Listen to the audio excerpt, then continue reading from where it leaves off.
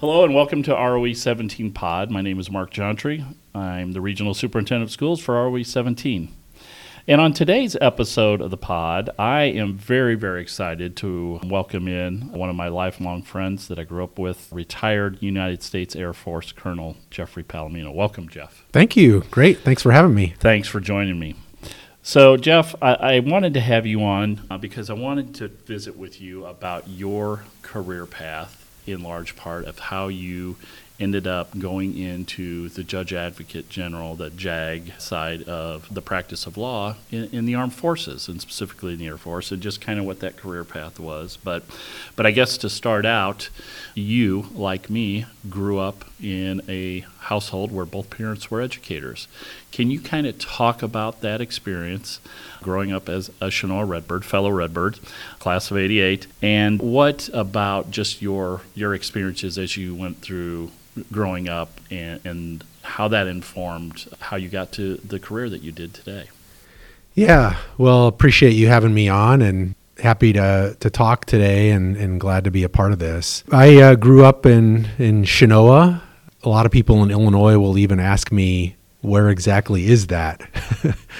And so your listeners are probably more familiar than others, but I-55 is the major road right next to Chenoa. And then State Highway 24 goes right through it. I think better known as the Crossroads of Opportunity is their name. So grew up in Chenoa. I think it was population 1,700, 1,800 people at the time. And my parents, Victor and Carol Palomino, both graduates of Illinois State University, and began their career teaching in Leroy.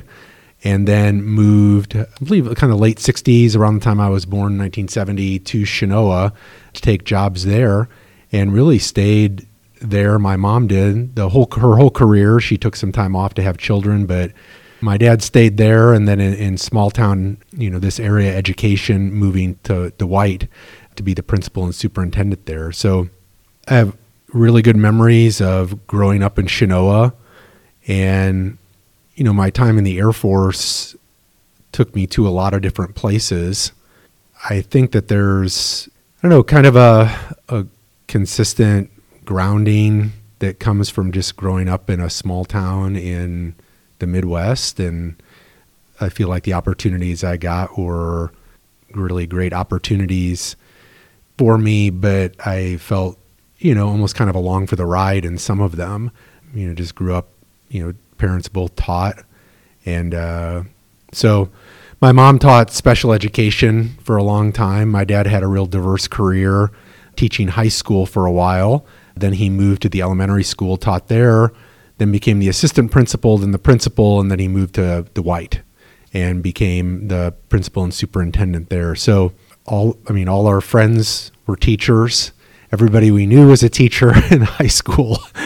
And so I have great memories of that. Of course, I go back to Chenoa High School, and it's not Chenoa High School anymore, but definitely remember everything we did there and the great times we had there. And again, growing up with two parents in education was very important in our house. And so when I got home from school, I did my homework almost right away. And it's a very different experience for my children that have largely gone to big suburban area high schools. Mm-hmm. I always remind them that my graduating class had 40 people in it. Yeah, it was a great place to grow up and a great place to get an education. And then I felt even closer to everyone, given that I knew everyone and knew all the teachers as well. Yeah, and that's certainly a feature of growing up in a small community.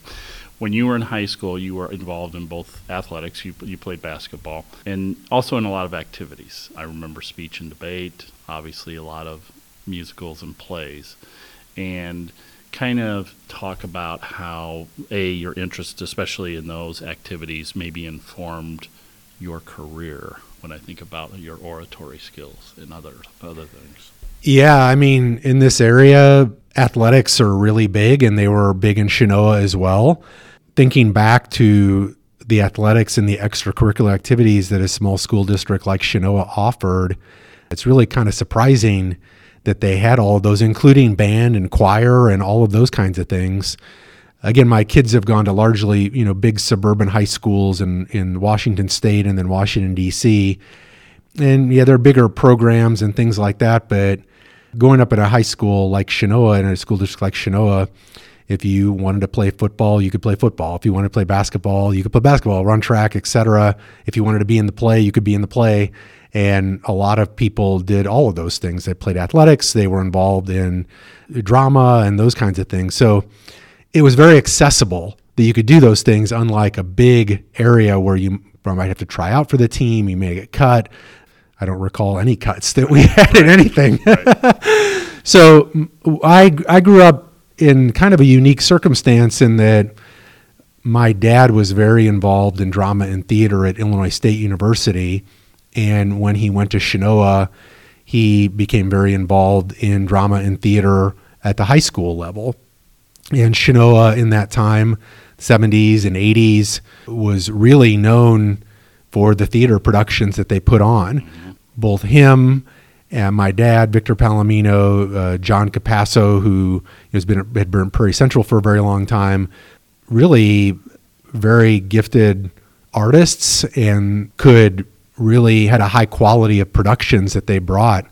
I know John has left Prairie Central, but I've heard great things about their drama program in recent years as well. So, yeah, I played basketball in the winter and then was in a fall play and a spring musical, and then was very involved in speech and debate. And we competed against high schools and speech team around this area, and even at the state level against big schools up in the Chicago area and that kind of thing. And we competed very well. We had state champions. We had people that made it to state finals. I would say that all of those things ultimately came to fruition in my career. For a short time, I was a theater major at the University of Illinois, and it was the foundation really of being involved in it so much in Chenoa. And I should add that I was also very involved here in Bloomington Normal with Bloomington Normal Parks and Recreation, I think what's now known as the Connie Link Theater. I mean, I knew Connie Link. She directed plays that I was in and musicals. That was a great way to connect with other theater people in this area in McLean County. There are a lot of in the summer. Those were in the summer theater. Yeah, those were wonderful. Again, really great productions, high level, I think, of production. And it was a great way to connect with theater people. And there's a lot of gifted artists and actors, musicians, all those kinds of things in this area. So the way it ultimately informed, being a lawyer, some people may not think, well, that really doesn't have anything to do with what you just described. But it really does. I spent about a third of my career in the Air Force as a trial lawyer in the courtroom. It came naturally to me to speak in front of people, to make arguments, to speak on my feet, to try to persuade people and bring, I guess, a little bit more flair for the dramatic, if you will, into the courtroom. And frankly, that's kind of what people expect to see when they are a juror and something like that. What they see on TV. Yeah, they right? expect to see the TV show Jag or whatever drama lawyer show you watch. Yeah, Law and Order, LA Law from the 80s, Yeah.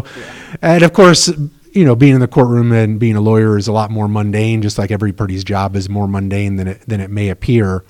But yeah, I mean, those things were foundational for learning to speak in front of an audience, kind of learning to, think on my feet, give, oration, public speech, and then to present things in a way that was compelling. And I would think, almost any career to a degree has something like that involved in it. It may be something that you're just talking to a client or a customer, but even that requires a degree of thought and presentation for things. So the time I had at Chenoa and the things I was involved in was very, very informative for my career. So when you graduated from Chenoa, you went to the U of I, and you referenced that you started out in theater at the U of I. You ended up graduating with a degree in psychology. At some point, you obviously made that transition. Was the transition to psychology because you had identified that potentially the law career was where you wanted to go, and that was obviously a course of study? Not that there's necessarily a prescribed path to law school, but there are certainly some disciplines that lend themselves to it more than others. How did that come about? As a part of that, then you landed on DePaul Law School. Can you kind of just talk about that pathway? like I said, my parents are both educators, and I didn't come to the idea of going to law school or being a lawyer until really my early 20s, until I'd been out of school for a couple of years. Okay. When I was at Illinois, like we mentioned, I was in the theater department for a year. One of my contemporaries that I like to tell my kids in the theater department at Illinois was Nick Offerman, who played Ron Swanson, famously. I don't think you've ever shared that with me. Famously he was from Manuka, Illinois. Yep. Famously Illinois native. Played Ron Swanson. I auditioned for the theater department there as a freshman and then started as a sophomore. And because the theater department had 4-year program that you had to go through, as many fine arts programs do, you have to go through all 4 years. I was a sophomore going in classes with freshmen in the theater department, and Nick was a sophomore and already, he was same age, but he was a year ahead of me. Okay. So I got to know him some through mutual friends, but then kind of as the year progressed, here in this area, like I said, I was involved in local recreational theater. There, is a very famous Shakespeare festival here. And so it's and Illinois State and Wesleyan, for that matter, are really known for really high quality theater programs producing great actors and many famous actors. Mm-hmm. So I was in the theater department, and I was just explaining this to somebody a couple of days ago. I realized after I was in it for about a year, or almost a full year, that theater for me really was more of a hobby than it was a real dedicated career. We had someone come to speak to the actors at Illinois, and this individual had graduated from the theater department, and he was one of the executive producers on Night Court. And I articulate it better now than I did then, but I think I realized, wow, you really have to be all in to try to make a career at theater. And I wanted to take other classes at school, and my academic advisor said, well, you really should be in song and dance instead of a science class. And I realized it was more of a hobby for me. Ended up switching into psychology mainly because I knew other psychology majors and it seemed interesting to me. I got out of Illinois and, didn't really have a direction or a good job at first. I worked here in the local area in retail, and then after about a year got a job up in the Chicago area that was more in line with my degree, working with social work and teenagers. Kind of a homeless youth population, a single mother population, doing a job training program. And it was really then I met someone going to law school, and I started to think more seriously about going to law school. And then I started at DePaul in 95. So I was about 3 years older than the average person that was at school. A lot of people go from undergrad to law school. There were many people that were my age or even older because DePaul had a really good night program there too. But that's kind of how things led. I thought about going to seminary for a little while. Again, that kind of career tracks well with someone that can speak and present well. But really started to be called in, I think, a different direction to go to law school. Wasn't sure where it was going to end up, but that's how we ended up then at DePaul and going to law school there. Started at DePaul in 1995. Yeah. So when you started at DePaul, was the United States Air Force and that track a part of your thought process, or did that come to be, so to speak, after you had started at DePaul? Yeah, that really came after I started at DePaul. When we moved to the Chicago area, it could be a product of growing up in McLean County in such a small town. When we moved to Chicago, the area just felt really large and very congested to us. I mean, you used to go there for sporting events, maybe a concert. But living up there, it started to feel congested. So I wasn't sure where we were going to go or what we were going to do. But there were a few things that happened at DePaul. Number one, the Army and the Air Force both sent recruiters to DePaul to do really informational interviews for students there to talk about what it was like to be a judge advocate in the military. And I didn't grow up in a military family at all, but it kind of sounded interesting because they said you could try your own cases fairly quickly and get an opportunity to live in other places. It also so happened that one of the deans at DePaul had been an Army judge advocate for an initial commitment, I think, of 4 years or so. A short, did her service time, Right. but started her career as a lawyer in the Army JAG Corps. And I went to like a brown bag presentation that she did, and I thought, this sounds actually pretty interesting. The opportunity to try my own cases, live abroad, and I really like the idea of trying cases and being a lawyer in the courtroom.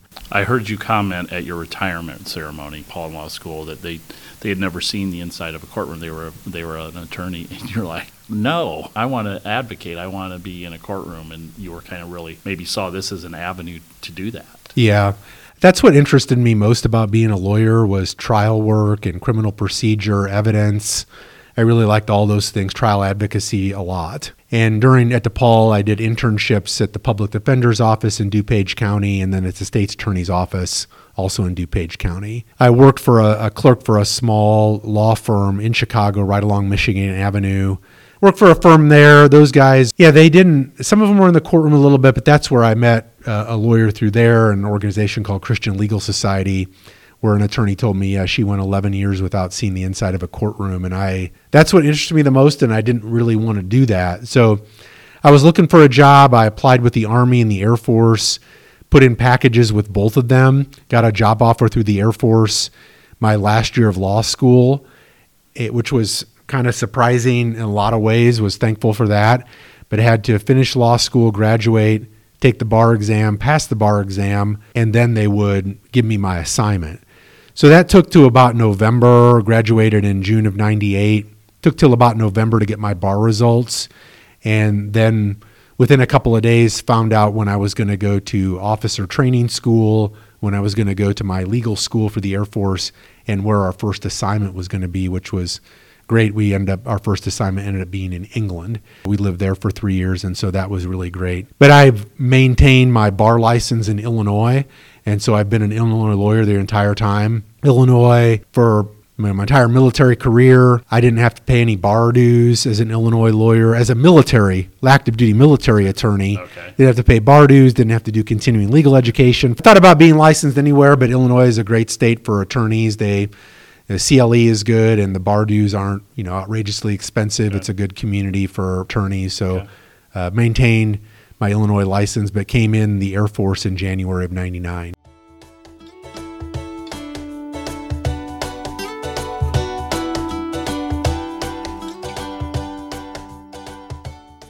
So you recently retired from that, and so over the course of a 22, 23-year career, you've gotten to do a lot of interesting assignments, at least to me as an observer. What stood out to you regarding some of your postings? What did you enjoy the most? You referenced, obviously, the initial posting over at Lakenheath in England, which that was obviously exciting to go overseas. But what were some of the other postings that you really enjoyed? Yeah, we've lived in the almost 24 years I was in the Air Force. We lived, my wife Susan and I, and our oldest daughter was born while I was in law school. So she was born in Elmhurst, Illinois. I remember that. But then we had 4 more children, 2 born in England, 1 in Oklahoma, and 1 in Texas. So the Air Force really did let us move around. We lived in England, then Oklahoma, San Antonio, Texas, Montgomery, Alabama, Wichita Falls, Texas, which is in the north side of Texas, almost in Oklahoma, Omaha, Nebraska. We lived in the Seattle area for 2 years, and then we've been in Washington, D.C. since 2016. About a third of my career was spent in the courtroom. About a third was in legal leadership, being in charge of lawyers at Air Force bases or different Air Force locations. And then about a third of my career was working really what the military would call joint jobs, meaning I worked in a legal setting where I worked with other branches of the military. And those were probably the most interesting assignments. I enjoyed my legal leadership assignments, leading and mentoring people. I got to know a lot of people across a very diverse background of different places people lived. To answer your question, I really think that the highlight of my career came really toward the end. I was given a wonderful opportunity to be detailed as a military attorney to work in the White House. And again, coming from Shinoa, I never thought in a million years that I would have an opportunity to work in the White House. I was detailed to the National Security Council. The White House has really kind of two main sets of lawyers. One is White House counsel's office, and any president also has a variety of personal lawyers as well. The White House counsel's office advises, as the lead lawyer, the counsel to the president is the top lawyer for any administration. But the legal advisor to the National Security Council is also a very high-ranking person within the White House, civilian, political appointees. But the National Security Council is really the principal, and the National Security Advisor is really the principal, one of the very top advisors to the president and administration. The National Security Council is comprised of directorates that work a variety of different national security issues. Some of the directorates are arranged regionally. For example, we had an Africa directorate, Middle East and North Africa directorate, and these directorates paid attention to U.S. national security issues in those regions. But then we had directorates that were more functional in nature, involving cyber, involving arms control, weapons of mass destruction, health, global health. There were a variety of different directorates. And almost all the people at the National Security Council are detailed from different departments and agencies in the federal government. They'll go over to the NSC for 2 year maybe assignments. All the leadership there is political appointees from the administration, but that's the other main legal office is the National Security Council legal office. And so I was detailed over there for a year from August of 20 to August of 21. I mean, right during the height of the pandemic, and was over there as a military lawyer. I wore a suit over there. I was plain clothes. I didn't wear a uniform. All right. We didn't go by ranks over there. There were a few military officers that were detailed over there working in specialties like nuclear weapons and Guantanamo Bay and different regional areas. But that was really the highlight of my career. My office was in the Eisenhower Executive Office building that was on the White House campus, right next to the White House itself. But I frequently went over to the West Wing and had so what was interesting is my position was not only interesting in that I gave legal advice on a variety of matters with national security, a lot of classified work. But what was interesting is my detail over there crossed administrations as well. So I worked about 6 months in the Trump administration, and then I worked about 6 months in the Biden administration. And my job was the same in both administrations. The National Security Council, with the guidance of the National Security Advisor and the President and a variety of different advisors, we gave legal advice on the policy and national security choices of the administration. Are these legally available to the president to do?